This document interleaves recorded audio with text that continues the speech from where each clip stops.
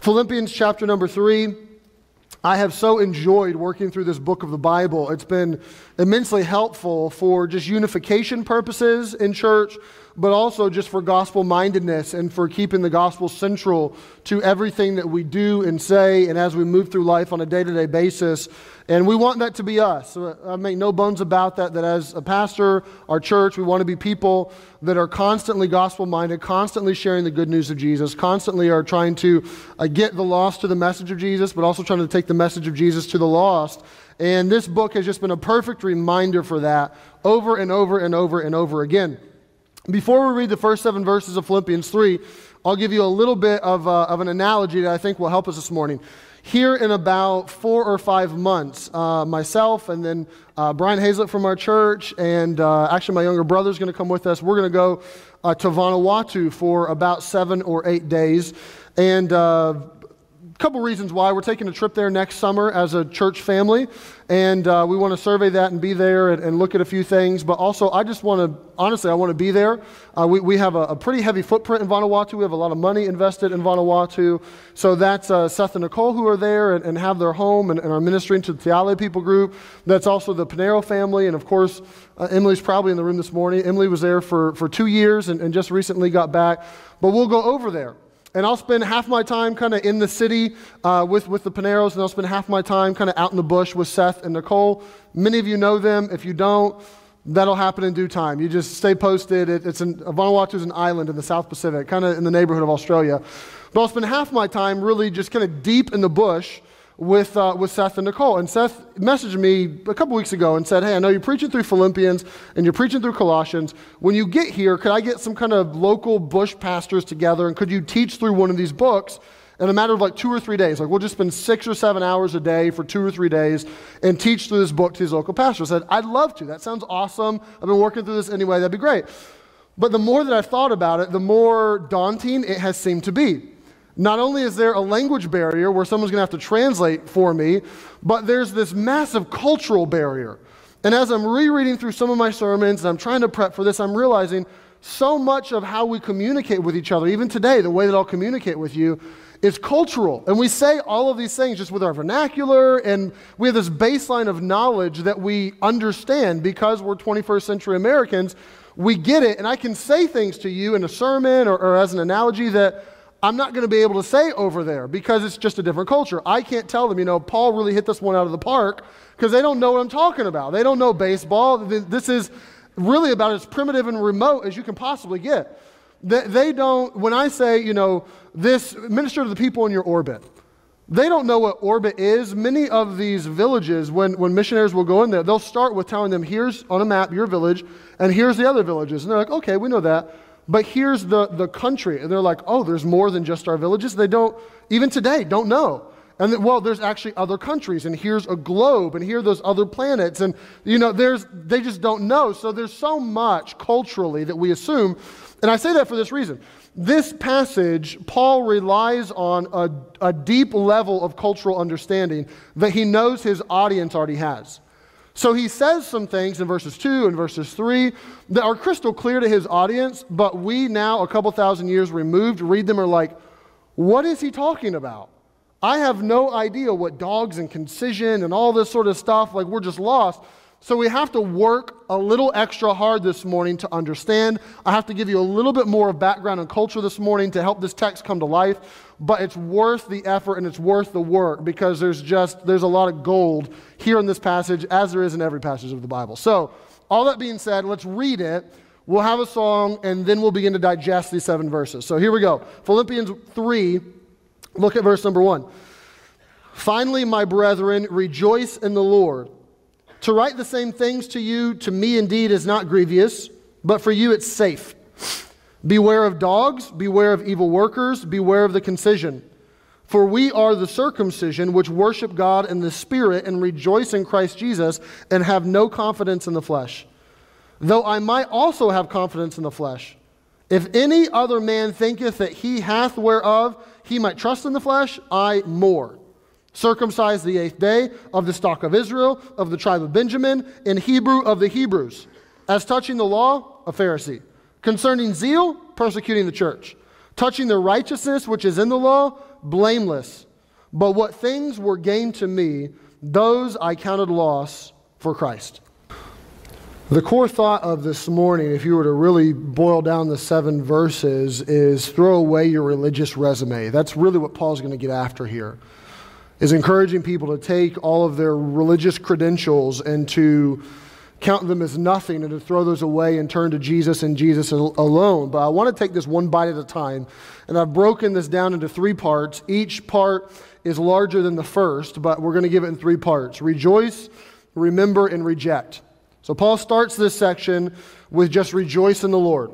He says in chapter 3, verse 1, a brief sentence, it's half of the verse, "Finally, my brethren, rejoice in the Lord." And I love that Paul starts with finally because it tells me he's just like every other preacher. He says finally, like in conclusion, and he's halfway through the book. Like he's nowhere close to the end. And if you read Philippians 4:8, he says finally again.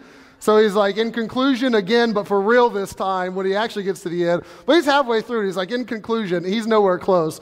But finally, my brethren, rejoice in the Lord. Now this is a very straightforward, simple truth, but it's a very needed truth to rejoice in the Lord. And there's this spirit and attitude of joy that permeates this letter. And Paul wants the spirit and attitude of joy to begin to attach itself to the character and temperament of the child of God so that we will rejoice in the Lord and have this spirit as well. And rejoicing in the Lord is a beautiful instruction here in light of what he's going to say. Because this is a great antidote for what he's going to spell out that's wrong. He's going to actually give the antidote of rejoicing in the Lord. And he'll give it again actually in verse number 3. He'll say the same thing. But this is a great antidote for being captivated by just mere religiosity. This is a great difference to just my set of rules and my religiosity, whereas contrasting is rejoicing in the Lord and choosing to find your joy and your satisfaction and your happiness and your sustenance from Jesus and Jesus alone, and not from your religious resume and what you're doing or not doing, but to find that actually in Jesus. This is also a great diagnostic tool to help you determine if you're living the Christian life the way it's meant to be lived. Because the Christian life it's supposed to be a pleasant experience. It's actually supposed to be a joyous experience. If you're rejoicing in the Lord, you're not meant to be down in the dumps, but you are meant to be up in the heavenlies. That doesn't mean that you're immune to pain or that you're oblivious to all the negative circumstances that could potentially come into your life, but it does mean that you're able to navigate through those supposed negative circumstances more swiftly and more powerfully than someone who doesn't know the Lord, because you are finding a strength and a sustenance and a power from Him because you're joying and rejoicing in Him. So this is a great just opening to this passage, because what happens when you get distracted from Jesus and you get distracted from joying in the Lord and finding such satisfaction in Jesus, inevitably it leads you to start to keep some sort of list or some sort of set of rules, and it leads you to be immensely frustrated in your Christian life. And if you entered into the church this morning just really frustrated with your Christian life and not having the joy of the Lord, let me encourage you to take heed to what we're going to talk about this morning, because this is a great diagnostic to help you see if you're on the right page. I will also note this, and then we'll move on. This is not just an attitude, it's also an activity. To rejoice in the Lord is not just an attitude that you have deep down at your core. It is something that actually works itself out and you do. For example, we just spent the first 20 minutes or so of our church service singing, yes, but really that was designed to be a time where we corporately and collectively rejoice in the Lord. It's supposed to be a time where we come and we sing about the cross, and that's what we preach, and that's what we want. That's what we want to stay focused on. We sing that I'm saved, saved, saved. That's like the only song you sing that you can just scream. Like, I'm saved. You just let it go. That's way up there, and you just got to let her fly. I mean, you got to go all the way or not at all on that one. But you go saved and amazing grace and all of these things. What are we doing? Going through the motions? Hopefully not. What are we doing? Just this is what churches do. You sing? No, that's meant to be. We come and we rejoice in the Lord. So I'll even take the moment to thank even the choir and the orchestra and the instrumentalists and Andy and those that prepare to help us rejoice in the Lord. That's a blessing that people prepare that and help us. I would even encourage you to come into church when church starts and not hang out in the lobby because you're missing something. You're missing rejoicing in the Lord. We're meant to do that together. It's an activity that we go through together. And Paul says, let me just start with very simple, just rejoice in the Lord. But then he goes from this rejoicing to this remembering. And he says, remember to beware. The end of verse number 1, he says, to write the same things to you, to me indeed it's not grievous, but for you it's safe. He says, so understand, we've talked about this before. We've had this conversation. I've already instructed you on this, but for me to tell you the same thing, look, that's no problem for me. And it's actually really safe for you. And repetition is a great key to learning. And Paul knows this, and he says, I'm going to tell you something that I've already told you before, but this is actually really safe for you to keep you spiritually harnessed in and to keep you away from some detrimental behavior or ideology that could permeate the church. So he says, look, I'm going to write this to you, but this is safe. So this is another reason why it's a little bit difficult to understand verses 2 and 3, because he's already instructed them in this deeply. Now he's just giving them a review. So he's not really spelling this out point by point by point. He's already done that, but he's going to tell them again and review this again and tell them to beware of something. So here's what he says in verse number 2. Beware of dogs, beware of evil workers, beware of the concision. Here's where we have to start to work to understand this. These are three descriptors that are meant to describe the same group of people. And it's a group of people that have come to be known as Judaizers. You say, who are Judaizers? Judaizers have a lot of press in the Bible. Almost all of Galatians is just pointed right at them. A big part of Philippians, part of Colossians, a lot of Paul's writings are pointed at this group of people. It's a group of people that are Jewish in origin. Maybe they were born Jewish, or maybe they became Jewish as, I don't know, a 13-year-old or a 20-year-old or a 30-year-old. But they were Jewish. And now they have come to faith in Jesus. So they're previously Jewish, but now Christian. And these are people that are attempting to take what they held near and dear to their hearts in Judaism.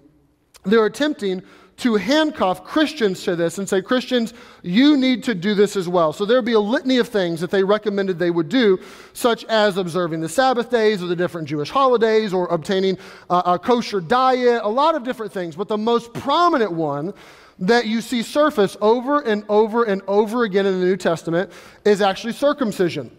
This was kind of the grand big picture of, if you wanted to be Jewish, this was something that was kind of a final step that you would have to do, that a male would have to be a removal of a bit of flesh to outwardly symbolize that I am now officially part of the group. I am now officially part of this group that identifies with God, that I'm going to do this externally and physically. And these people have taken the Jewish laws and they're attempting to attach it to others and say that you need this in order to have right standing with God. The best descriptor of this is Acts 15, verse number 1. It's the clearest description of the Judaizers, and here's what it says. Certain men which came down from Judea taught the brethren and said, except ye be circumcised after the manner of Moses, ye cannot be saved. And there's the key. It wasn't just, these are some good things, consider these things, this would maybe be good to think about. It was, you need this in order to not be guilty with God. You need this in order to have your sins forgiven. You need this in order to have right standing. You need to do this. And Paul works very hard all the time to ensure that his converts know that this is a trap and this is wrong, and salvation is by grace through faith alone, and you do not need to add to it. You do not need to do something. And he is death on this stuff, and he describes this group of people with three words that are a bit derogatory. He's a bit sarcastic here, and what Paul does is he takes three terms that Jewish people would often use of Gentile people, and he reverses it on them. And he says, I'm going to apply these to you. Jewish people would often look at Gentile people and they would say these three pejorative terms. They would call them dogs, they would call them evil, and they would call them mutilators. That's concision. So Paul says, I'm going to take these and I'm going to apply these to you who are trying to add something to salvation. I'm going to apply them to you. He starts first with dogs. Now, once again, culturally, we think dogs, great, cute, awesome. First century, no one thought that. No one had a dog as a pet in the first century. You just didn't do it. The dogs were almost equated with vermin. They were very dirty, they were very filthy, and they roamed the streets scavenging for stuff. No one bred and sold dogs and considered them to be man's best friend. That just did not happen. In the Greco-Roman world, a dog would be almost similar to how we would think of rat.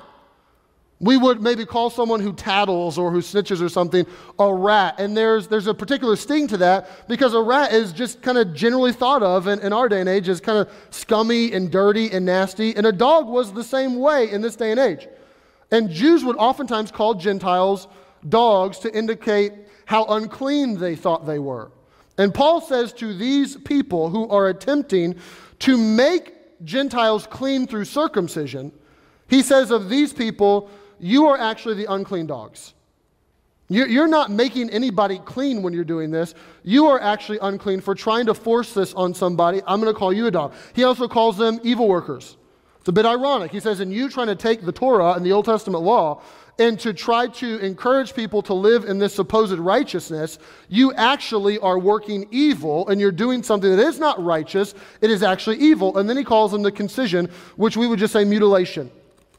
He says, in your attempt to be very precise with a knife in circumcision, I'm actually going to equate that with mutilation. I'm going to call you what you would call the pagans.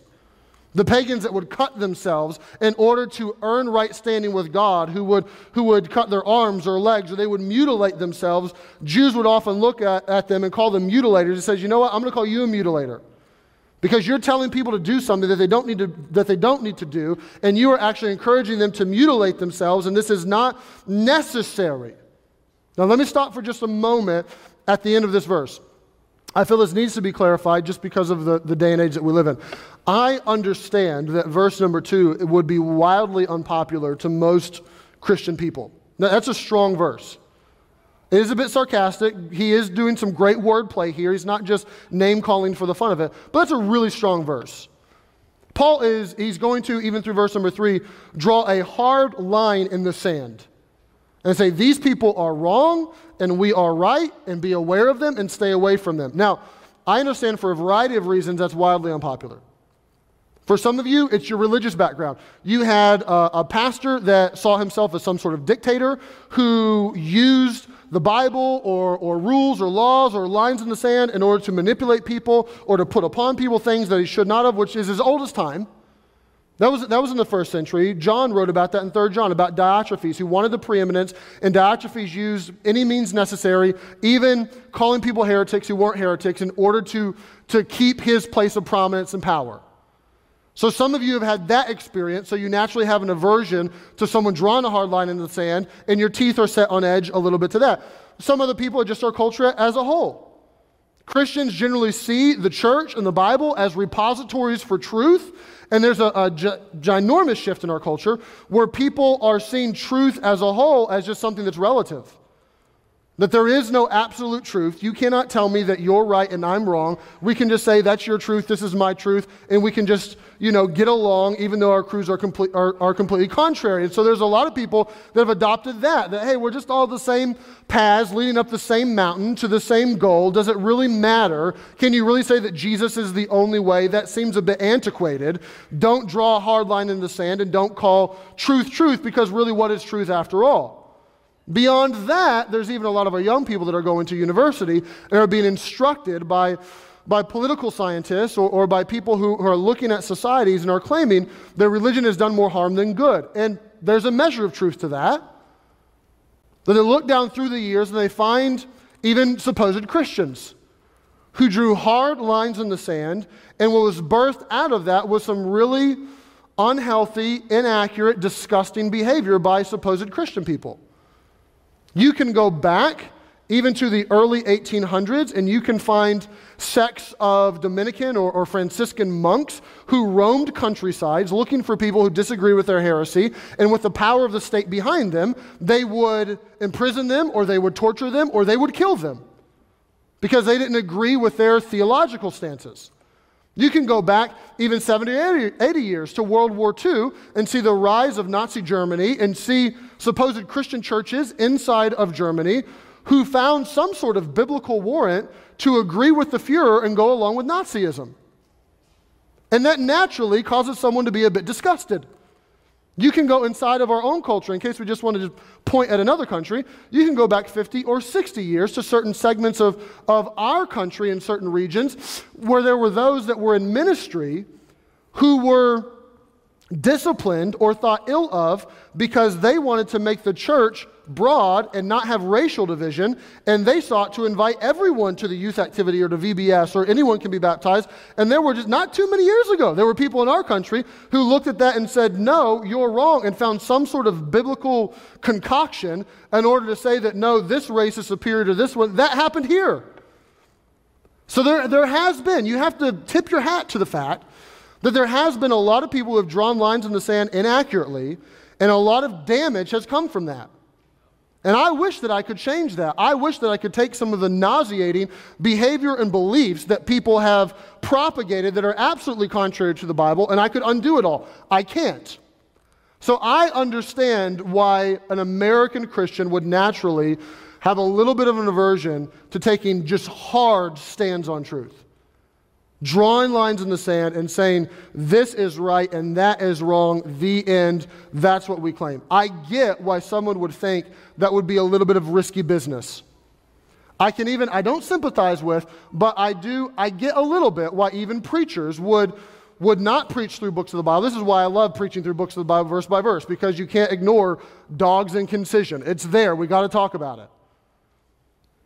I can get why there's some pastors who want to just give some kind of fluffy self-help sermons, every week and want to avoid controversial issues because they find it risky. However, it is more risky.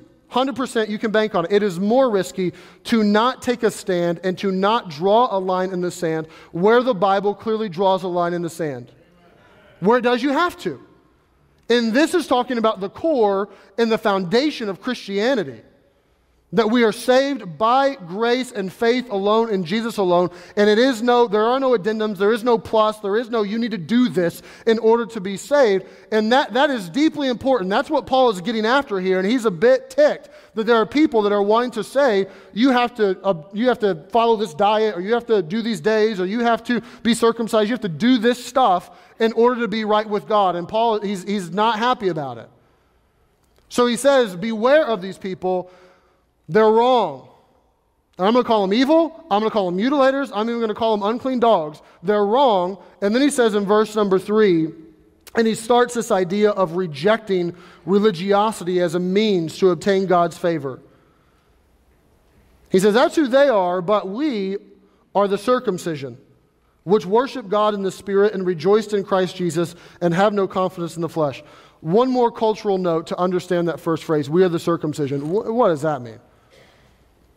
Paul's talking to Gentile people, not Jewish people, people that have not physically had this symbol happen to them. And he says, we are the circumcision. What Paul is doing is he's drawing on a long theological history down through the Old Testament and even in the New Testament. That the Jews had this tendency to think that, you know what, I've done A, B, and C. I've gone through this symbolism physically. I've done this. This has happened to me. So now I'm okay with God. Now I can do whatever I want. I'm part of the club. I can do whatever I want, and it doesn't really matter because I've done this. And you have a lot of instruction in Deuteronomy and in Jeremiah where the prophets stood up and said, no, what God is actually after, that's just a symbol. What he's really after is what they called circumcision of the heart. He wants to cut away the deadness of your heart. He wants to cut away the sin out of your heart. He wants to make you new and whole again on the inside. That's just a symbol to really signify what God has done for you inside. Paul writes this in Romans. He says this just very plainly. Romans 2, he's not a Jew, which is just one outwardly, that's after circumcision, that's just the outward in the flesh. That's not really what counts. He is a Jew, and he's talking spiritually here, which is one inwardly, circumcision of the heart, in the spirit, not in the letter, whose praise is not of men, but of God. He says what really matters is that this has happened on the inside. That God has cut away the deadness and the sin from the inside. And he says in that light, we are that.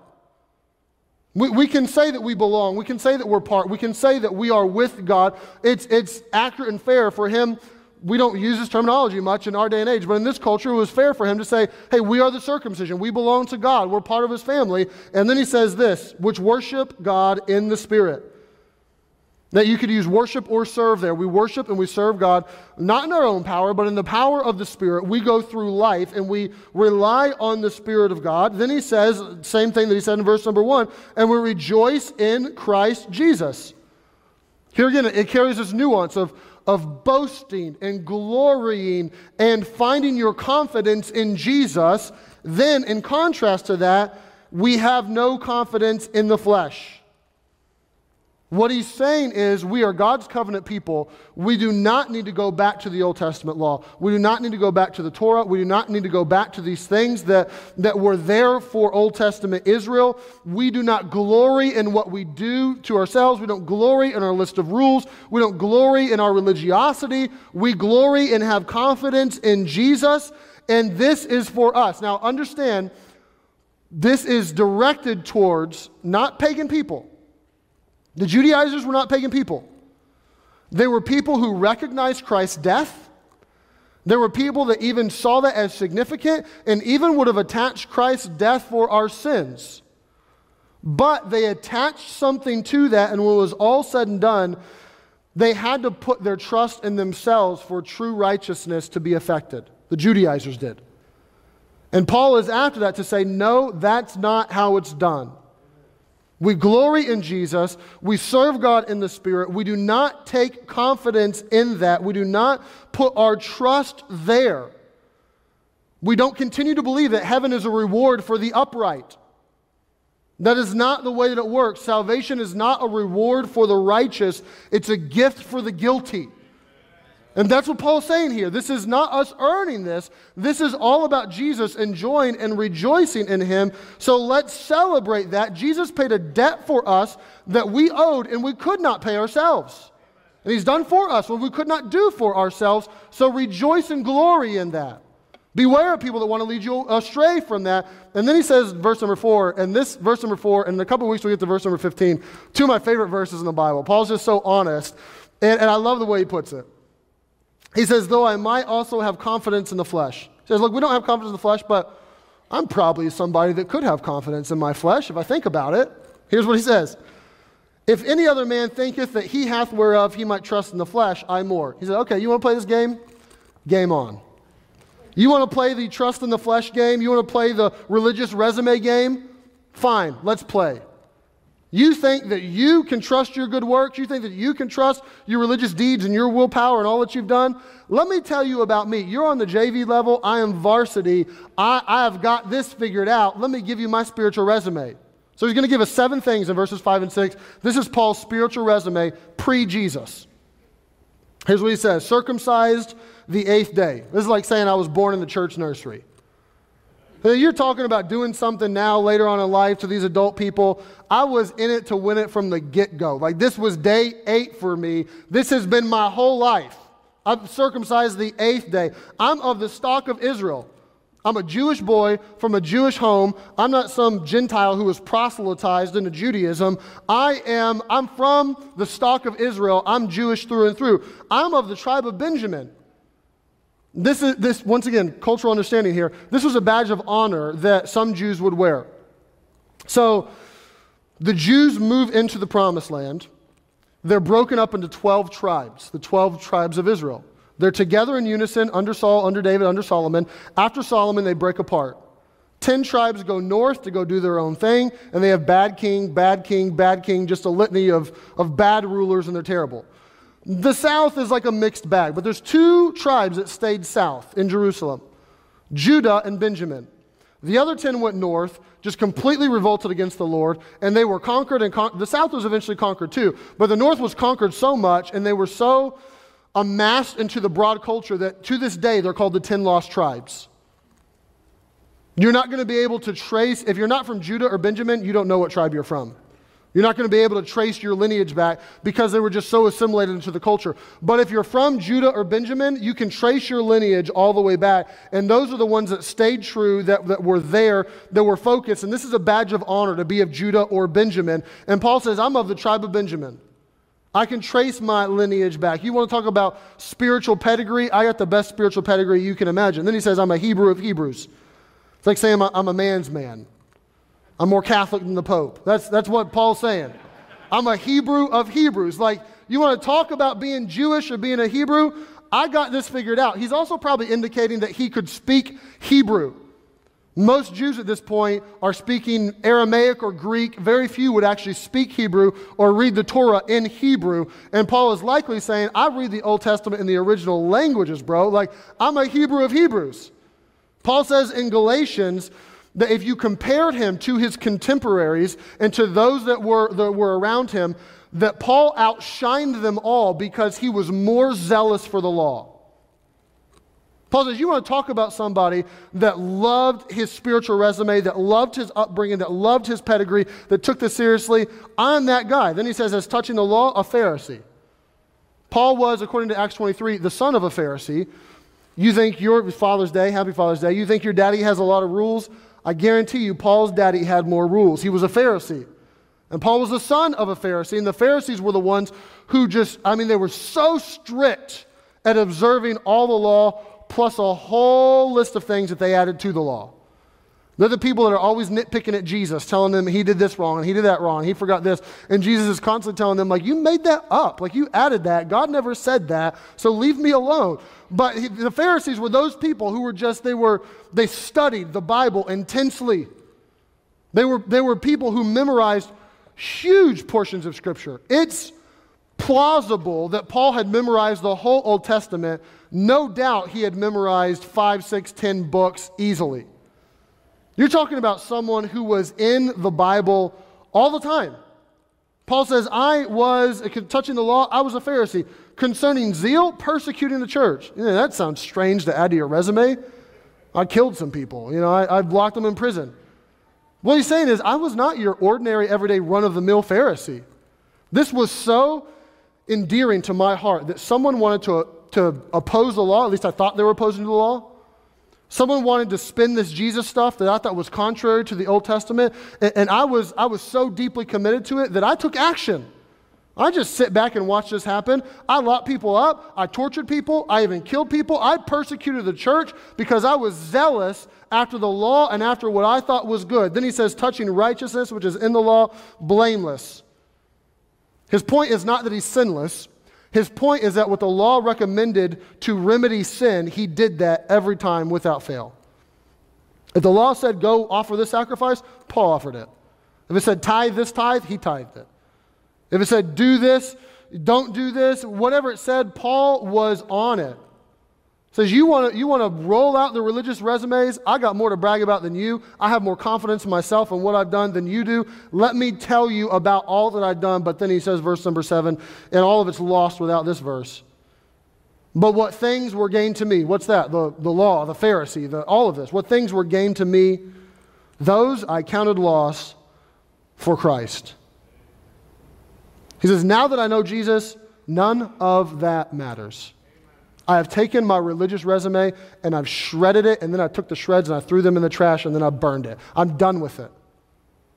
I had a ledger sheet out and I was adding to the ledger sheet that I kept the law and I was blameless and I was doing this, and this was all profit to me. I thought it was helping me. I thought it was good for me. And now I've wiped the slate clean and I've said I don't need it anymore. It's lost. It's gone. I'm done with it all. It's over. I don't need that because I want Jesus and Him alone.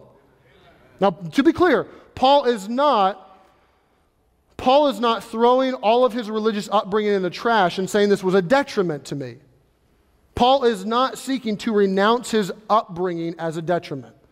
Paul is seeking to renounce religious achievements as grounds for boasting. And he's saying all of those religious achievements have no grounds for boasting. They didn't get me right standing with God. They didn't get me forgiveness of sins. They didn't do this for me. I can count them all as lost. That's not what matters. What matters is Jesus. I have my confidence and my faith in Him and Him alone, and it's His grace that's sufficient. It's His grace that has saved me, and I'm going to glory in Him, not because of what I've done, but because of what He has done. And I don't need my resume anymore. I have a referral. I'm operating on this, that Christ has done for me what I could not do for myself. And if I did have a resume to throw up, it wouldn't be good enough anyway. Paul says, I have the best resume you could possibly want, but it's not good enough. The same is true for you. Take the best 15 minutes you've ever lived in your life, I still wouldn't bank on that to get you to heaven. Paul says, this is all lost to me. I don't count on this anymore. I don't bank on this anymore. This is not what I'm relying on to get me entrance into heaven. Let me just make this really practical. If I was to ask you, how would you get to heaven one day? How would you get right with God? How would you have right standing with Him? How would you have forgiveness of sins? And your initial response was to say one of these or more. I was an altar boy. I was a preacher's kid. I was raised on the mission field. I got the most Awana badges. I did all my penance and went to confession regularly, and I had Mass daily. I've been baptized. I went through evangelism training. I memorized the most verses. I'm the Bible quiz champion. I went through catechism. I prayed all the time. I had a spiritual vision. I saw a bright light, and I felt warm inside. I've been confirmed. I have perfect attendance to church this year. I have a great Christian pedigree. I went to Bible college. Whatever else it is, it doesn't matter. It does not matter. If your response to how you have right standing with God starts with I and not with He, there's a massive problem. A massive problem.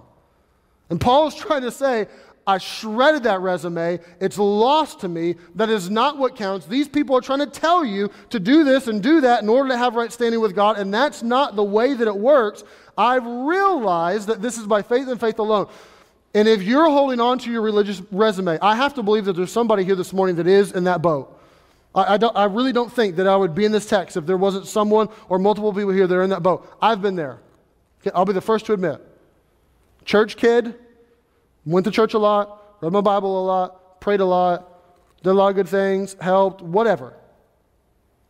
But deep down inside was holding on to what I was doing and my pride. And I knew as a middle schooler that I had not given in to Jesus and put my faith in Him and Him alone. And when I did that, that was the greatest decision, the greatest day of my life, where I realized I have to lay it all down. This is not about me and what I'm doing. It's just about Him. I put my faith in Him. And you see with Paul, a man who says, you want to play the religious game? Let's play it. You see with him this great truth that springs forth, that no one is bad enough that he cannot be saved, but more importantly, according to Paul, no one is good enough that he need not be saved. Paul said, I was as good as you wanted to be, as good as you could be, but it's loss. It doesn't matter. It doesn't matter. What matters is I wanted Jesus, and that's the only way. That's the only way that I have right standing with God. And Paul says, I took my ledger out. I was constantly trying to gain. I was constantly trying to add. I wipe it clean. It doesn't matter anymore. Understand what's eternally important. Salvation is not by works. It's not by doing something. It's not by being baptized. It's not by any of that. It's by faith and faith alone in Jesus. And you're not saved by your life. You're saved by His death. And if you've never realized that, and you've never put your faith and trust in Him, I encourage you to put your faith where God has put your sins, and that's on Jesus. And to put your confidence in Him this morning.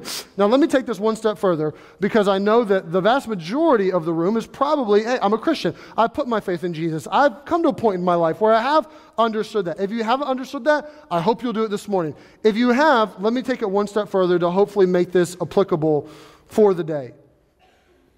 Some of you have sincerely come to faith in Jesus, and you trust Him and Him alone to forgive you and to save you and to give you a home in heaven. And you've done that, but now you're working so hard to obtain God's favor in this life.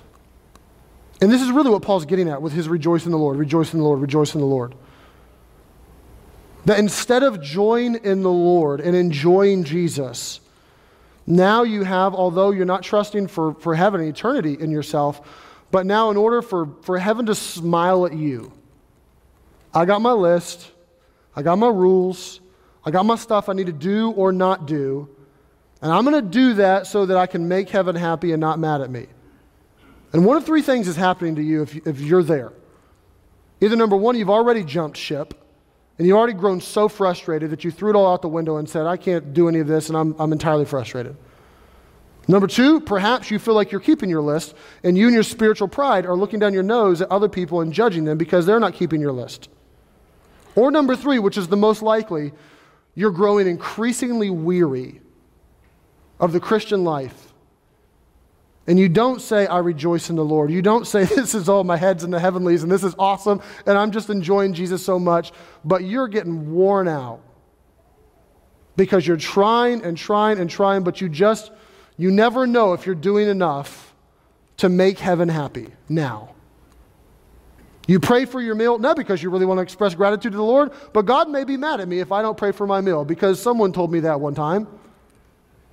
I give not out of a heart of gratitude and grace, and God's given so much to me, but I want to give back, but I give out of this list and this rule, and I don't want to be on God's curse list, so I better give something to him.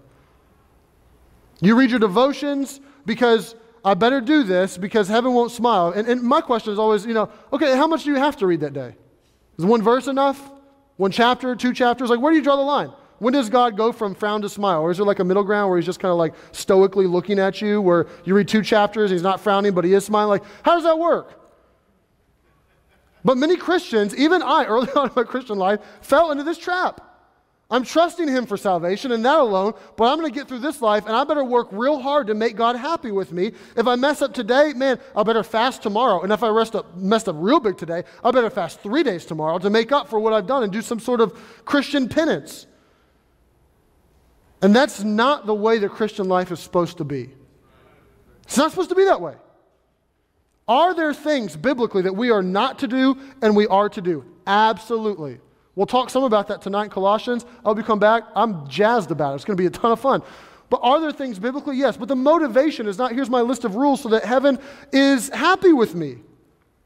If you are saved, and I'm just going to give you a crash course on this in 60 seconds. If you're saved, what that means is your sins have been placed on Jesus and your sins have been removed from you. The slate has been wiped clean. But it doesn't stay there. That's not where it ends. The righteousness of Jesus has been given to you. It has been imputed to you, is the biblical word. It has been given to you so that now when God looks at you, he doesn't see your sin. He doesn't see your mess-ups. He doesn't see your mistakes. He doesn't see that and frown at you. When he looks at you, he sees his son, you're in Christ, and he sees righteousness. It is not a frown, it's a smile. This is why nothing can separate us from the love of God, because it's not dependent upon us. It's dependent upon Jesus. It's not just that your sins are gone, it's that the righteousness has been given to you. Are there things that we should do? Yes, but the motivation is love and gratitude and awe of what he's done for me, not so that I can make him happy. It's not the way it works. If you've been married for any length of time, you can probably relate with this. I got married to Maggie because I loved her. I wanted to marry her. Did I know that came with some responsibilities? Absolutely. There's some spiritual responsibilities now to lead my home. There were some just kind of given responsibilities for guys. I think the guys just generally know, like, you're the protector, and if a wild bear attacks the family, like, you're front line. Like, you're first stop. Every guy knows that. Like, you get eaten first while they run. Like, that's the way that it works. Like, you assume that responsibility as a husband. When I got married to Maggie, we ran away to our honeymoon. We did not sit down the next day and make a list of do's and don'ts for each other. Like, it never happened. That was not a, hey, let's go enjoy each other. Well, here's your responsibilities and here's my responsibilities. You better keep your list and I better keep my list. No. It's I love her and I care for her and I want what's best for her, and we want to respect each other, we want to love each other, we want to value each other, and birthed out of that comes some really just simple things that we do for each other because we want to, because we love each other. I don't think my wife has ever told me, you're in charge of taking out the trash. But the vast majority of the time, I take out the trash. Why? Because I need to check it off so she's not mad at me today? No, because I love her and I don't want her to take out the trash. It's that simple. And our Christian life is meant to be joying and rejoicing in the Lord and thanking him for what he's done. It's good news. It's awesome news. He's taken away our sins. He's given us a home in heaven. He has given us the righteousness of Christ. We are accepted in him. John wrote about this in 1 John, and he just marveled at it. And he said, I don't even know how to really comprehend this or talk about it. Like, it's just amazing to me. That's meant to be our experience. And from that, if God asks me to do something or this is there, great, fine, easy. I'll do that because I love him. If God asked me to stand on my head for an hour a day, I'd try. I'm glad he didn't, but I would. It doesn't matter what he wants me to do. It's a relationship. It's love. And if you are living your life, your Christian life that you're legitimately saved, but you're trying to earn his smile, I guarantee you're frustrated or you're really spiritually prideful, one or the other. And don't live that way. Understand who you are and that your religious credentials, throw them away. They don't matter. Understand who Jesus is, and he's done everything for you. If you've never put your faith in him, put your faith in him. Best thing you ever do. And if you have put your faith in him, stay there and live there. And continue to joy and rejoice in your Christian life and live out of that experience, and not confidence in the flesh, but confidence working, energized by the Spirit of God, rejoicing in Jesus. This is not about me, it's about Him, and move through the Christian life that way. That's how it's meant to be. It's meant to be a pleasant experience. It's meant to be happy. It's meant to be fun. It's meant to be awesome. Look at descriptions of heaven. They are not humdrum. There's a party happening.